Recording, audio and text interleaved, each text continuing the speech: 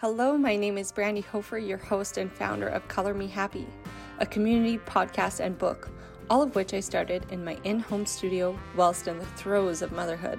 I am an artist, author, educator, and mother to 3 beautiful boys. We live and create together in our in-home studio that is tucked away in the quiet Canadian prairies. Our podcast and community was built to empower and inspire. We chat about everything from motherhood, the art world, business, and health in the most honest and authentic way. It's totally unedited and unfiltered. If you love what we do here, become a part of our free community, Color Me Happy. We have grown the community to support our members with features and interviews. Our link is in the notes. Thank you for being here. I sure do appreciate your time. Hello, welcome to Color Me Happy. My name is Brandy Hofer. Thank you so much for joining. I sure do appreciate your time. This week we have Braden on, and he shares his story with Inuit culture, and he's also a video creator. I'd say that's where he grew his big followship. Followship? Is that a word? I don't know. We'll see. And he also highlights through optics, I believe, and a microgrant, Indigenous culture from all across Canada. And so we chat with him about his own personal journey and some neat things about his life, like starring in a movie, and also some harder times in his life through addiction. And it's a very good episode, and I'm so grateful that Braden took the time to sit down with me, and you can learn all about him in this episode. We just celebrated a couple of weeks ago our Choose Love and Join Hands and Truth and Reconciliation mural ceremony, and it was so amazing, and I had no air in my body to speak. It was just, I guess I was leaving space for the beauty of it all, and I just kept crying. So it was very powerful, seeing how our creative gifts can be something so much more than we ever anticipate they can be, and they can impact others in really, really big ways. And that's what I love about my creative passion, and stepping outside yourself and what creativity can mean to the world. But of course, it always starts with taking care of yourself first, in order for you to thrive in that space. And so when you're struggling from mental health, addiction, or anything like that, seeking care and making time for you is, of course, number one. And we touch on that in this episode, and we talk about that a lot in our book, and the basics and the foundation and the building blocks. You'll become stronger from those experiences, and they'll lead you further into your passion and your why, and your whole being, and the power that you have, because you are important. You're worth it in every way. You have gifts, and I'd love for you to share them with the world. And that's what we do this podcast for, is to encourage creatives to share in their passions and their gifts, and thrive in the world by supporting you. And that is what our Color Me Happy community is there for. So check that out. It's free, and I can't wait to chat with you all soon. You can reach out anytime at Brandy Hofer Studios on Instagram. I'm happy. I mostly answer messages there, and if I don't, I just missed it. So send me another one, because there were too many, and I opened it and forgot. 100%. That's what happened. It's never because I don't want to chat with you.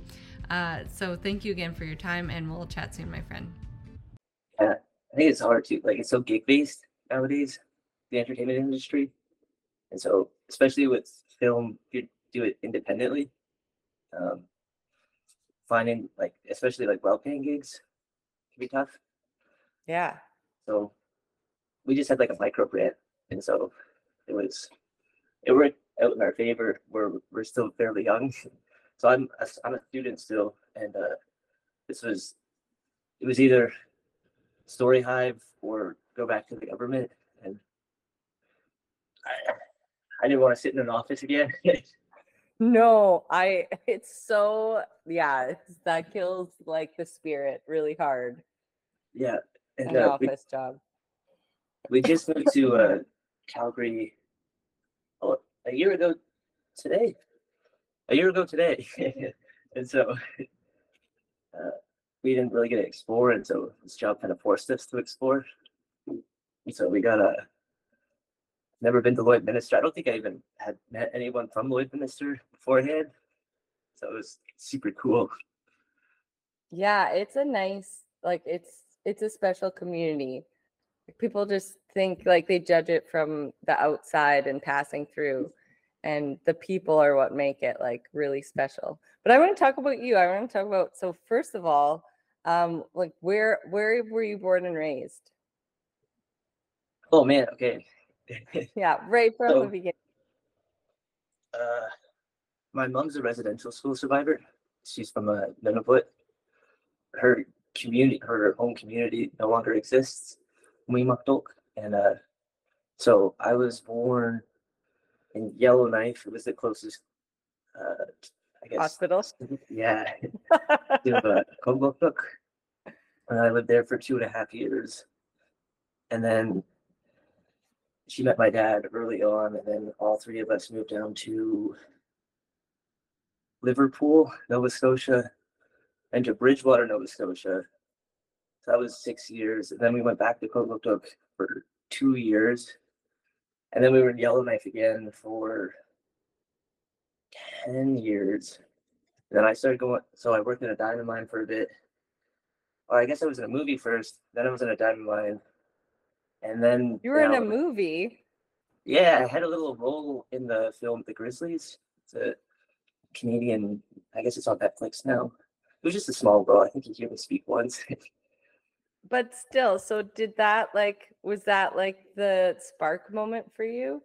Like, this is so cool, and you see everything working, you're like, I think I want to do that. A little bit, mostly my mom never had a glass ceiling, and she didn't impose that on us either when we were growing up, me and my brothers. It was cool watching her growing up because she would want to do something and then she would just do it. There was no room for doubt. It was just, I'm just gonna do it.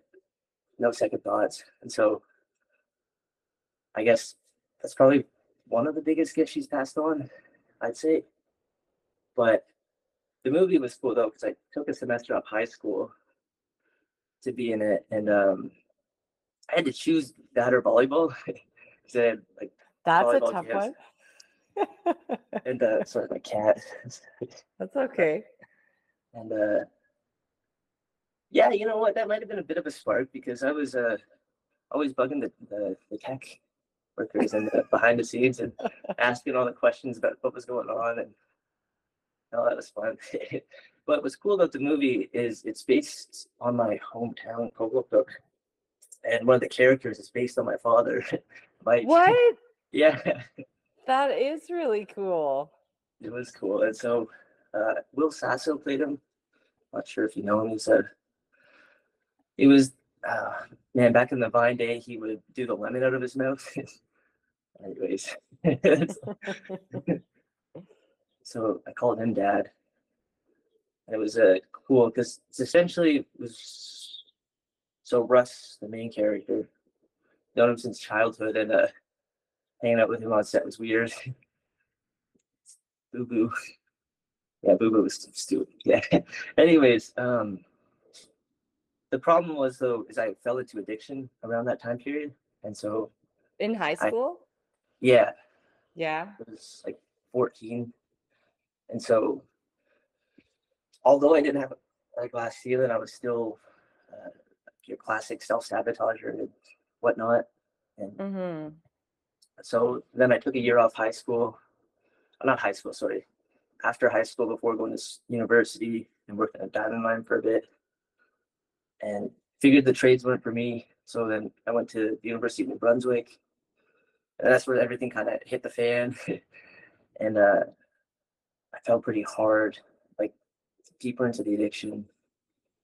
Moved back to Yellowknife for work. It was rough. Work was rough because there can be a lot of racism in Yellowknife. And so I Oh, experienced a lot really? of that. Yeah. I didn't know that.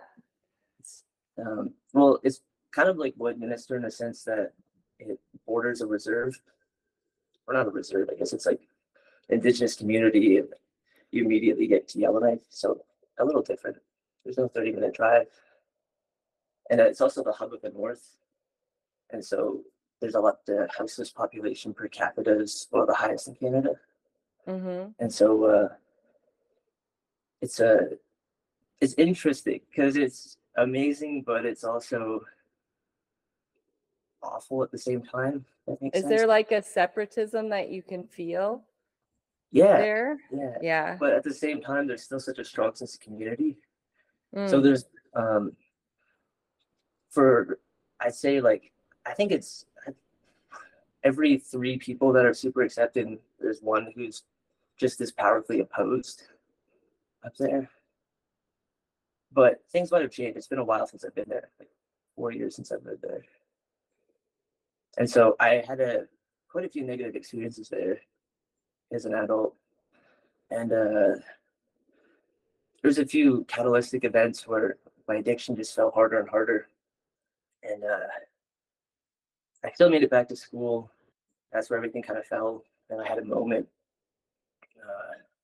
One of my buddies calls them a God moment, where I, I was fading between like psychosis, essentially, and the addiction, and then reality, and realizing if I didn't call my parents and ask for help, that was it. There was no more Braden, and I. So I should have given you a trigger warning. No, go for it. No, I thank you for sharing. So I struggled with suicidal ideation, and there's a history of medically induced marijuana-induced schizophrenia in my family, and that God moment where it was either I get help or I'm gone, and so thankfully I got help. Called my parents, they took me in, no questions asked. Oh, that's wonderful. Yeah, and no, they gave me the room to heal, safe space, and I had difficulties reconnecting with my mom before all this because she had a lot of trauma she hadn't worked through, and she actually started her own healing journey that inspired, or I guess, opened the way for me to go on my own. And so it was through that me and my mother really connected. My father we were already close, and then that also, so since I'm mixed, it's been hard to affirm my identity, especially. There's a lot of lateral violence, especially in the northern communities, and so it was always tough with that growing up. But through sobriety, I was able to reconnect and affirm that identity, and that's where I found the creative spark. I guess is through all that I was writing, and I have a lot easier of a time expressing myself written as opposed to speaking. The ADHD and whatnot makes it hard to compose myself and articulate myself a little How bit. can I put a full sentence together for everyone to understand what I'm thinking? Yeah. I hear that. That's when I have to speak. I'm like, I need to write it out a lot and then go from there. Yeah. Writing, it does help. It's such a useful tool. Yeah. It's for sorting thoughts and processing trauma and grief and everything, especially that you've been through. Yeah, kind of it allows you to kind of put in the real world, I guess, thoughts that you don't feel comfortable maybe sharing with others. That was before, I got comfortable with therapy and whatnot. So it helped a lot. And then like stepping into yourself and celebrating your culture, which you started doing online. Yeah. Well, I guess I didn't get so. Tell the rest of your story, and then we'll talk about that, which I think is very neat. Sure. So I went to rehab in a Mi'kmaq rehabilitation center, Eskasoni, Cape Breton. I spent my 21st birthday there, which was cool because I was actually supposed to go to Vegas with my mom. And then COVID hit. And so, I feel very lucky about COVID hitting in that time. I know a lot really struggled during like the lockdowns and whatnot, but in a way, it like everything stopped and I was able to, I feel, catch up. And so in those 2 years, I was able to really kind of peel back who it was that I was pretending to be and trying to be and figure out who it was that I was meant to be. And I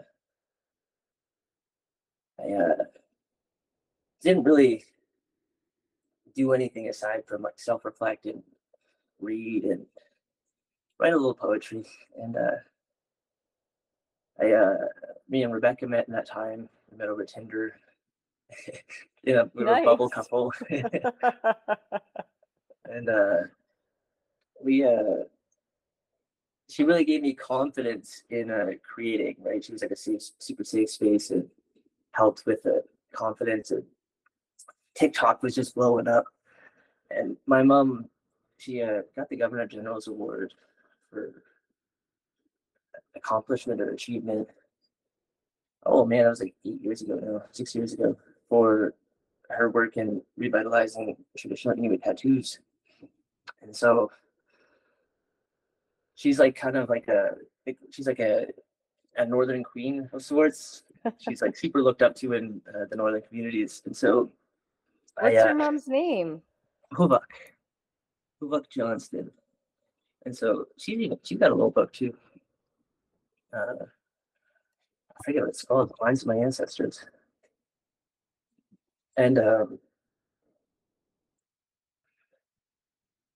actually that's where my that's where my advocacy started. Was my mom made me a traditionally made sealskin parka.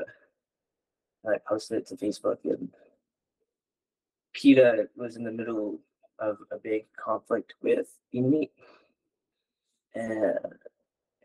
Because Inuit never club seals or like mass harvests or anything. They were quintessential to the ways of life up north. And PETA kind of went on or they're still on this smear campaign of the demonization of Inuit traditional practices, but without taking into consideration the food insecurity and housing insecurity. And so I got involved in that when I was 17, and it was just a mess. But I didn't understand the weight of my words at that time, because when I jumped in, it was like the entire North kind of uplifted me. And so the global and like CTV news and all that whatnot were trying to get me to be on their shows, and I was just like, no, I'm 17, like I'm not in for this. And so that kind of carried forward into where I just was talking about social media. And I was trying to push my mom to do TikTok because I didn't really want to do it. I wasn't ready to speak or share my story and whatnot. And she cut a deal with me saying, if you do it with me, then I'll do it. And so we did it together for, I think, 2 months before I gave in. I was like, all right, like, fine, like, I'll make my own video. And it was kind of overnight. It just went, I shared a story. I think it was 2 years sober and 2 years, 2 months. And I shared about it. And then it just kind of blew up and turned into like an online journal. And then me and my mom shared various aspects of our culture, like food, tools, mostly language too, clothing. And then I kind of also had my own little segments of like sobriety. And then out of nowhere, it was like 138,000 followers. And it was just kind of like, holy smokes. So I took a huge break to kind of like be like, okay, if I picture that many people like I'm speaking to, like that's a lot of people in front of me. And so, although it's kind of like staggered in the way views work and whatnot. And so, yeah, that happened in like a year, like less than a year it was up there. So I didn't know what to do with it and whatnot. And yeah, so then we moved up to Calgary. I wanted to go back to school and finish what I started. Oh, we got engaged, sorry, before we moved up. And then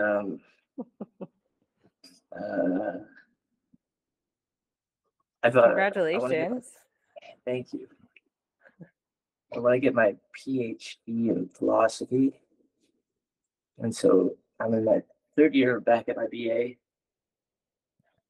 at UOC, working on that book. And then the TV series, yeah. So Rebecca was working for a YMCA, and she just got her BA in psychology.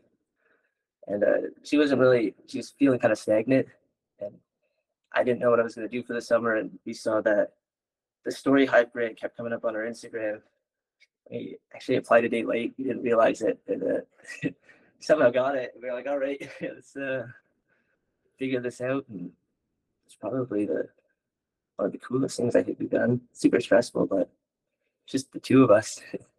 And that's kind of where we're at now. Where did that take you? In like location wise? No, your docu-series.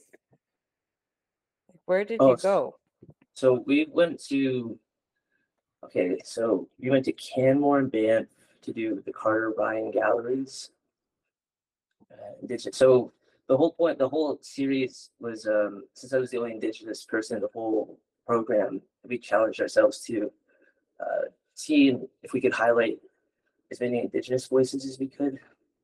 And so our goal was to demystify the Indigenous experience in Alberta and kind of bridge that gap of understanding between like Indigenous, non-Indigenous, and kind of be like, hey, like, we can find a mutual understanding and coexist. Yeah. And so we spent a lot of time in Calgary. We did an entire market one day. I think it was 18 interviews for an artist, and it was super cool. So everyone kind of had a different story, but they all had the same message. So it was neat. And we ended up with the Mohican Trails, which is in Sundre. They have a huge acreage for medicine trails and oh wow, like traditional tours and whatnot from like a crew perspective. We were in Lloydminster. So how did you find Randy? Was that Instagram. Social media? Just Instagram. So we're in this Treaty 7 Facebook page, and we kind of just like scoped out through there because we were still so fresh. And after we interviewed like a couple, like it took a while for people to be like, okay, like I don't think they're a scam, like I think they're being real. And which is hard. I was talking with a woman in Saskatoon who runs like mural events and festivals, and she's like, a lot of artists don't get back to me. I'm like, you don't understand. There's so many scammers that come after artists, unfortunately, with saying they have an opportunity for you. So a lot of people probably think you're just, I know, like she offered another mural for me. So like, I'm like, a lot of artists would have been like, that's not real. So yeah. I'm like, but then you emailed and Insta message. Then I knew it was like a real person. So yeah. It's hard. Yeah. So that's cool. That's how so the Heart of Treaty 7 Facebook page is how you found Randy? No, I think it's called most people. Treaty 7. Oh man, I don't even know what it's called right now. But I actually No, think we we're found Heart. Sorry, I called it our committee name. I'm so used to saying Heart of Treaty 6 that I Oh, just don't put it in there. All treaties deserve a heart in front of them. yeah. Yeah. Oh, cool. Calibrated Yeah, treaty messages community. yeah. Randy's wonderful. She has like the most amazing, playful spirit of like anyone I've ever met, but like really honest, which I appreciate. Oh, it's fun getting to interview the two of you and watching your back and forth. I tell you, really appreciate each other. Yeah, yeah.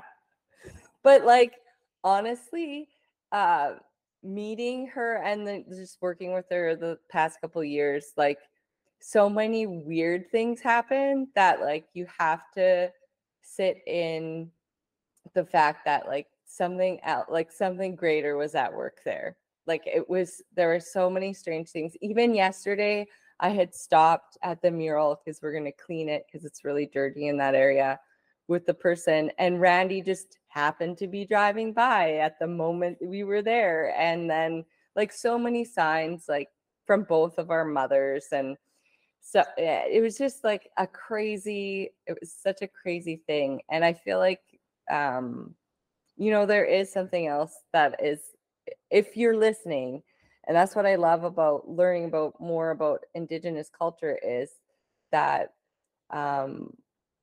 you're listening so much more than everyone else, like, and respecting, and holding on to knowledge in the most beautiful way, and storytelling. Absolutely. I'd say most of the Indigenous cultures here in Canada, well, I guess in the States too, well, no, worldwide really, are more interested. Actually, Clint was talking about it. I watched a video about it, about it's not just interacting with the physical world, it's like the spiritual and whatnot. Like physical world is just a manifestation of the spiritual. And it's kind of respecting both, Mm-hmm. in a sense. Yeah. And the more I learn and the more people I meet, I feel so honored, and the kindness. And I'm proud to be an Indigenous ally. And Randy said I could be an honorary member. I was like, thank you so much. That's very nice of you. It's an honor. Yeah, honorary member.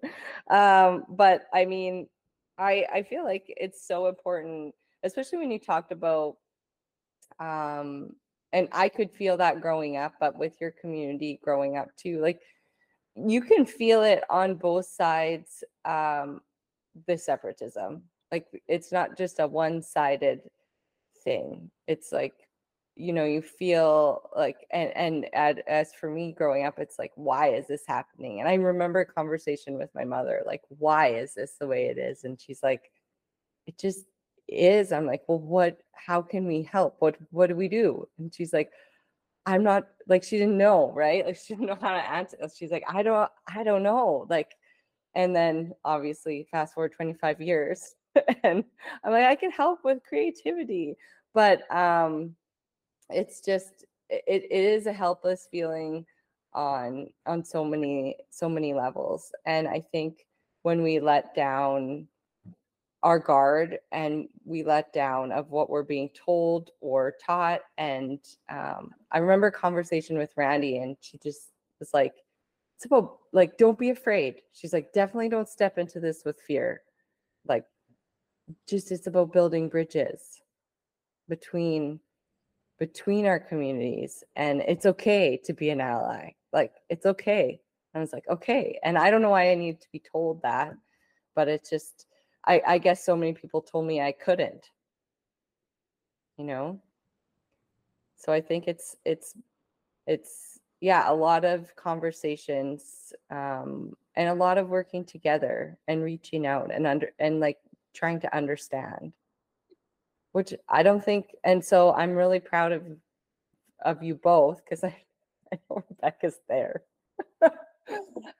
for opening up those conversation and raising raising Indigenous voices?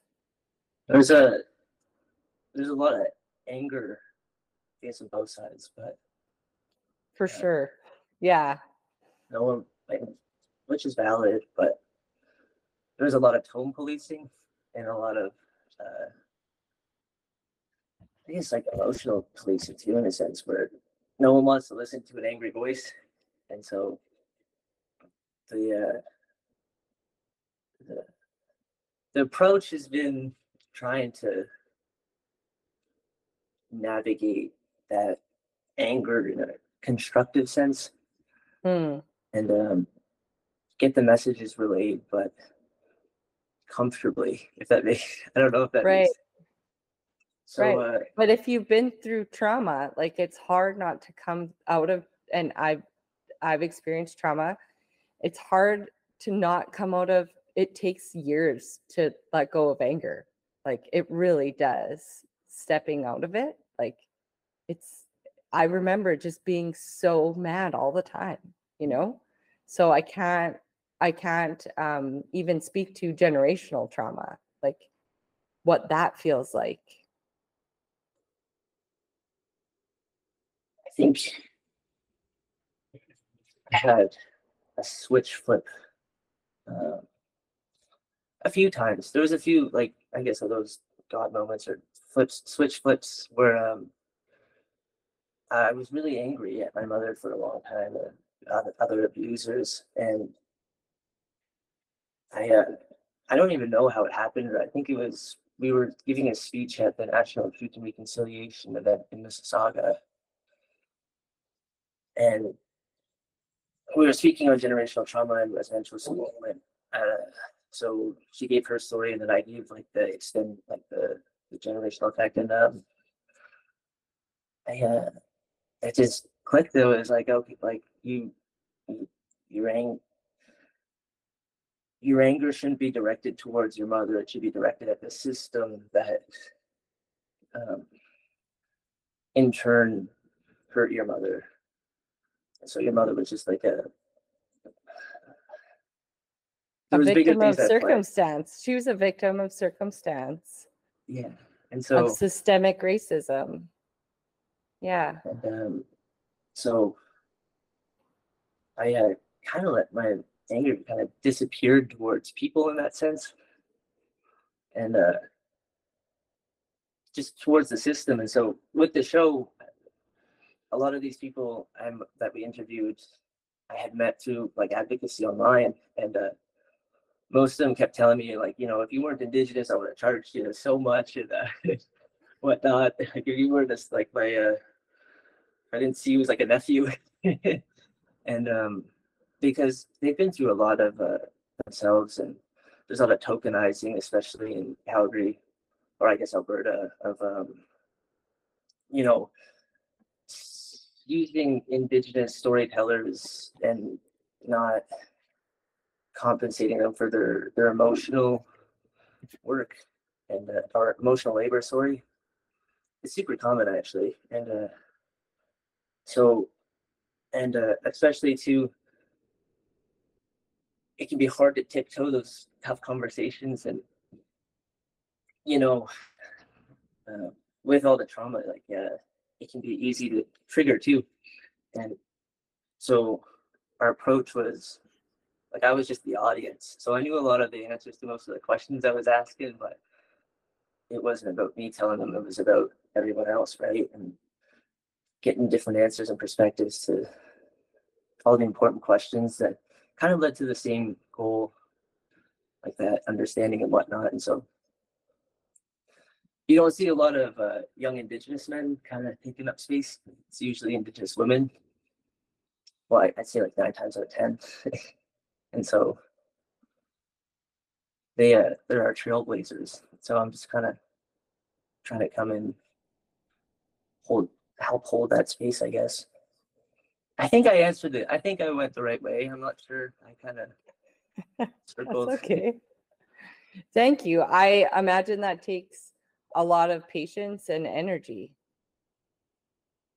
Yeah, it's definitely been a process. I guess patience has definitely been something I've learned to practice. It's not perfect, but I'm sure it will get better with age. Like, how old are you? 24. Yeah, you're so little still. Yeah. I mean, I'm not super old or anything, but I've got a few years on you. And like, you're very, I mean, it sounds like you've experienced a lot and you've come out of a lot. And I feel like every season of life is meant to strengthen you and prepare you for your next step. And so you came out of a lot of things, you know, stronger and but in a beautiful sense of like self-worth, and I'm important and my voice is important. And not only that, but like I want to help others through what I've learned, and who I am, which I find very inspiring. So thank you. Yeah, it's been Sorry, go ahead. no, it was not that. I was just saying it's been interesting. So so what is the reaction? I'm sure you get a lot of different reactions because it is very with the raw meat on your social. Like, is that a very popular? Because it's the so most popular. Yeah, I noticed that. It's so so yeah, talk about that a little bit. Well, there's this idea that, you know, colonization happened so long ago, but for the Inuit, it was relatively recent in the sense that, so uh, in Canada, the homeland of the Inuit is referred to as Inuit Nunagat. So Inuit meaning people, and Nunagat meaning homeland. So the people's homeland. And the first land claim agreement for the Inuit was signed in, I want to say 1999. Yeah, April 1st, 1999. Excuse me. For Nunavut. And the last one was 2005, Nunavut in Labrador. And so our area in Canada is the Inuvialuit, which is the Northwest Territories, Nunavik, which is Quebec, and then Labrador. But traditionally, you would find us in Alaska and Greenland as well, and then I believe Russia. Yeah, because Diomede Island is in Russia. And so it's very vast and super isolated in northern, well, I guess it's the northernmost part of the world, essentially. And we were signed into the Indian Act briefly and then taken out, but the government didn't know what to do with us. They wanted to ignore us until around the 1940s. And so then they came up and e-tags or numbers were given instead of names because the names were too confusing. My grandpa has one. And then, so that program ran until 1978. And then through that, the government and the RCMP came up and started relocating communities to more barren lands and disrupted the way of life and slaughtered the dogs and moved them away from the caribou. So this happened through the mid 70s, from the 50s to the 70s. And the last residential school closed up there 1997, right in Inlet, Kivalliq Hall, which actually all the isn't way the to last 97. one. Oh my gosh. I just found out there was one in 98 in Saskatchewan. Le Brett Hall. There's weird there's just legislation that like allows them to kind of mark the years differently. If that makes sense. And so I'm not too well read on the 98 one, but the one in 97, yeah. So yeah, my mom went and through the displacement and the harsh climates, Inuit traditionally lived this semi-nomadic life, but without the dogs and the new locations, it's next to impossible to build homes and get food up there. And so a box of cereal now can go for like $20 in the community. And so Um, it's hunting is still a huge part of life in the sense that it's still for survival in a lot of these communities. Right. And so the food insecurity there is a massive problem. And yeah, so caribou will feed 5 or 6 families most times, four to five families. And Mm. there's obviously no fires up there. Well, I mean, they had kozaks, which were lamps, but you can really have a fire without trees because we're all above the tree line, except at the Uni Valley, the tree line. And so raw meat, right? Like it's just frozen, but it's not farmed. Just that's all you have, I guess, right? Yeah, there's some berries, but there's a lot of so the whale that we would eat is super rich in vitamin E and a few others, and the seal like liver. There's lots of livers, and So it's necessity. yeah, Yeah, a necessity of life. and so there's a lot of ignorance. There's a lot of obviously like curiosity Yeah. and misunderstanding in the sense that a lot of people think we're just going to the butcher shop and getting cow and eating a cow raw, but I wouldn't recommend that. It's not, we don't eat farm feed or. I was in Paris for like an art residency, and my mom met me with her friend, and we were at Musée d'Orsay, and he ordered a big thing of ground raw beef and raw egg, and I was like, you're gonna regret it. I feel like that's a bad choice. And he's Yeah. like, because you're like, no, I'm experiencing French culture, and he had it lots before, but he definitely, yeah, I would recommend a big thing of raw anything either, like especially ground up. Yeah, he was definitely so sick, but I feel like over time, like obviously, if that's what you're eating, that's what you eat, like, and your system can take it. But yeah, I would definitely also would not recommend anything raw like that, unless you're having, of course, like fresh sashimi or whatever in a good spot. Exactly. People have it here in Alberta, and I'm like, no, It's tricky. pass.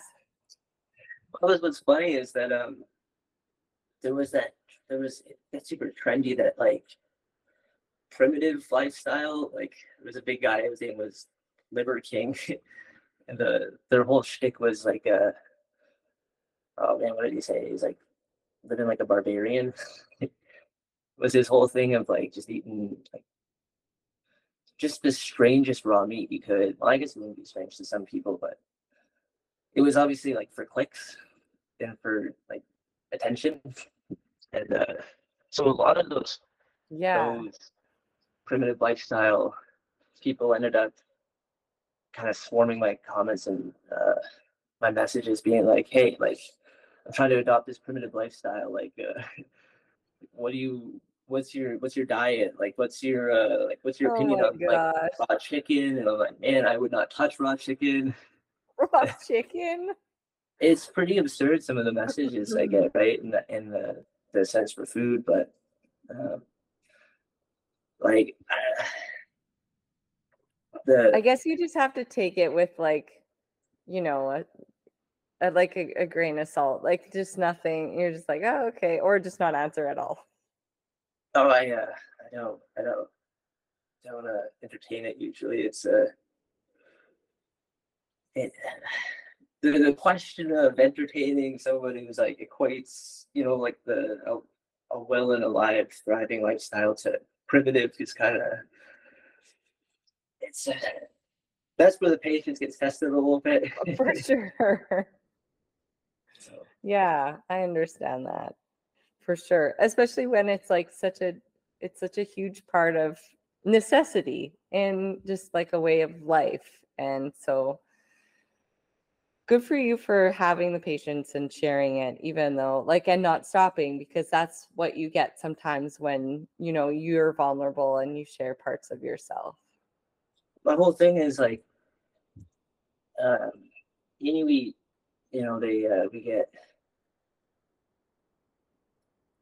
we kind of get left out of the conversation sometimes in the sense that, like, how many people know what an Inukshuk is, but don't know the Inuit, or know what an igloo is, or don't know the Inuit, or know like sunglasses too, or Inuit and mukluks. And there's quite a few things, right? And so I figure, I got this platform, I might as well try use it to kind of how I view it in the right way, I guess. If I were to look at it objectively, I'd hope I'd be um, handling myself in the appropriate manner. Mm-hmm.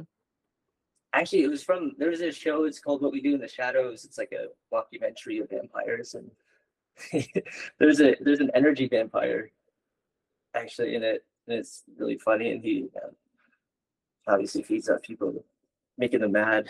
And um, there's an episode where he figures out how to troll people online, and that he can feed off people that he's trolling. And Oh so no. watching that, I used to get caught up in the comments all the time. And it was watching that show that kind of it put into perspective. So whenever I get a negative comment, his name's Colin Robinson, and now it's a Colin Robinson, and so help me. Yeah, for sure. I can't wait. You said you wanted to you'd been writing and wanting to do a book. Yeah, so I'm pretty close to done. I emailed Deborah there. We were setting up a date to do a little Zoom. She hasn't got back to me about that part yet, but we'll see. So it's essentially a reflection of my journey, but a deep dive. It's going to be, I think it's only going to be about 30, 40 pages, I think. And it's kind of I'd say it's more similar to like those ancient texts of like Epictetus or Marcus Aurelius, the Tao Te Ching, or Confucius, the Analects. So it's just like a collection of sayings after the reflection that help keep me grounded through. So I call it like my gentle reminders, and I reflect on those as well about how they helped keep me grounded through sobriety and figuring out who I was. And I couldn't really connect with AA. I really respect it and all those who use it, but I found it kind of took away my own accomplishments from sobriety in a sense. So the book itself is kind of um, centered around the little wins and appreciating like the little things. And yeah, in a sense, just 20, 30 pages, super simple. And yeah, it's going well. Let's see. Great. Yeah. I'll get my hands on it once it comes out, and then we can talk again. Sure, yeah. Be great. And I think that's good. It's like, then it's a tool for other people, right? It's something like I love picking up things daily that I can just like center myself first thing in the morning or last thing at night, right? Like it's like a gentle reminder, like you said. It's like that we're here and we're all in this together, experiencing these moments and processing them and trying to communicate them in our humanness. So, Yeah.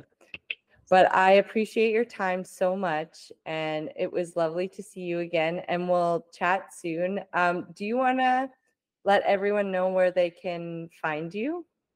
Yeah, sure. At Braden Kadlun, BradenKadlun on Instagram, and just Kadlun on TikTok and YouTube.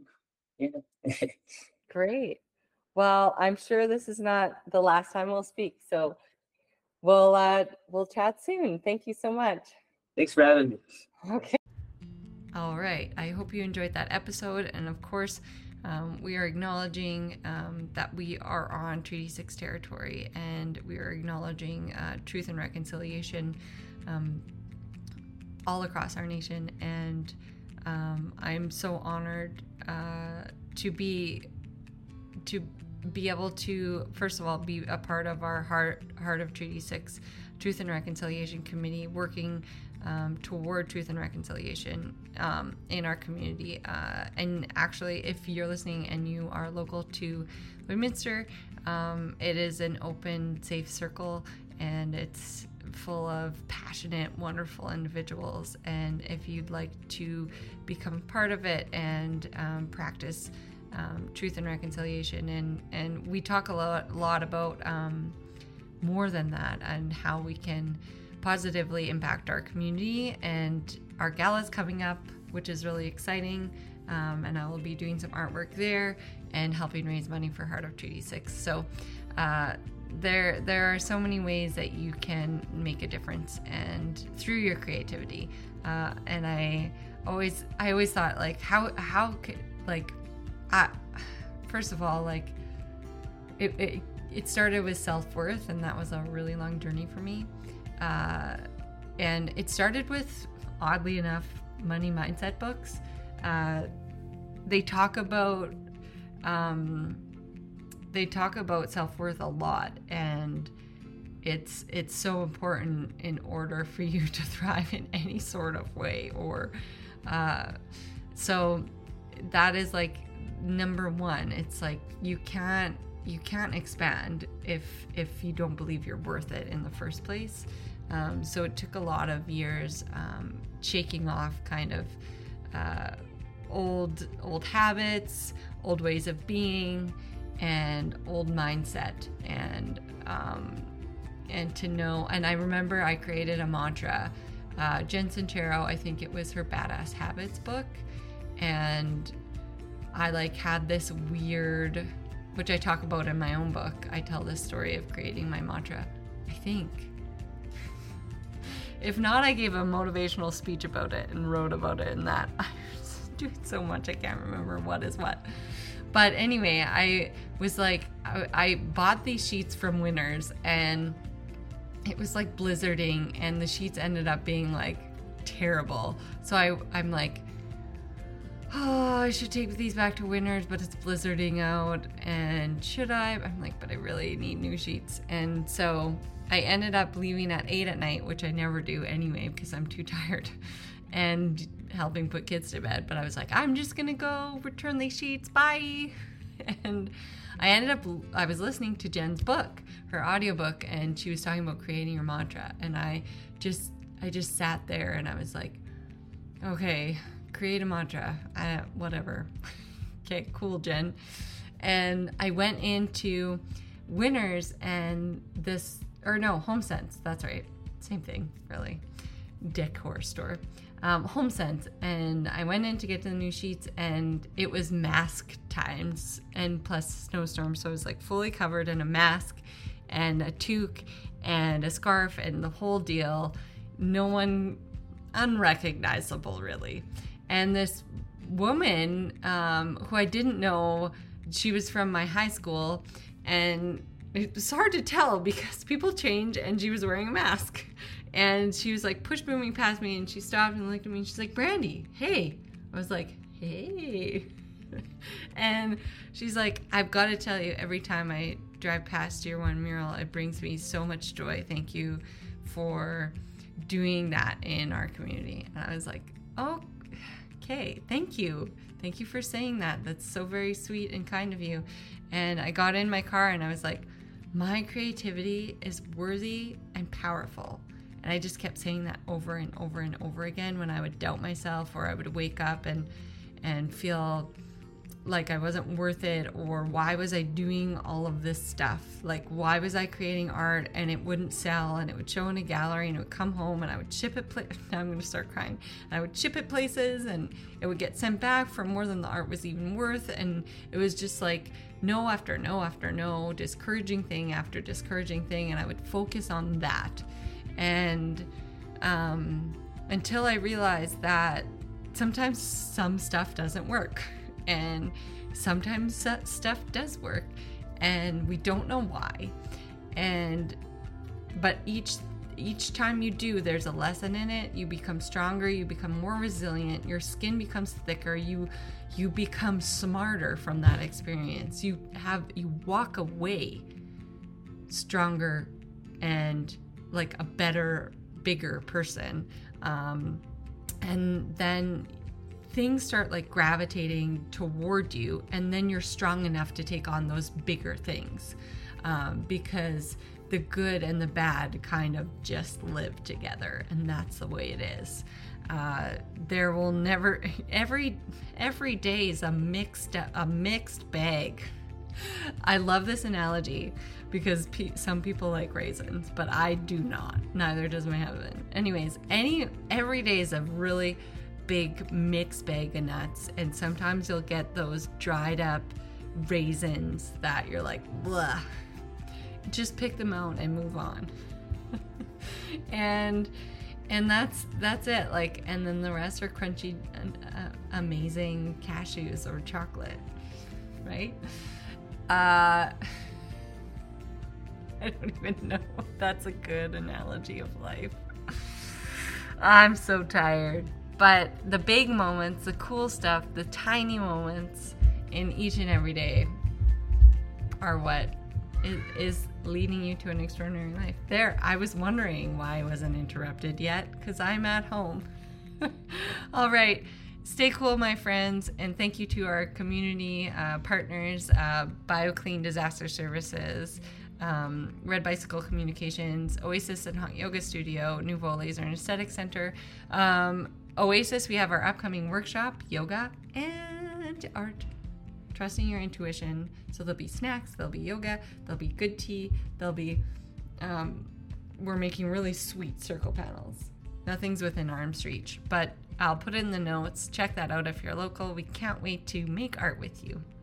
If you're looking for some time for yourself to relax, release, and unwind, Oasis has the perfect space for you. They offer yoga and spin classes of all levels. Whether you are a beginner or advanced student, Oasis thrives on accommodating all aspects of the practice. Let their serene environment and gracious staff help you in your journey of peace, healing, and strength. Sign up online at www.oasishotyogastudio.com or by downloading the Oasis Hot Yoga Studio app. Feel like yourself. You deserve it.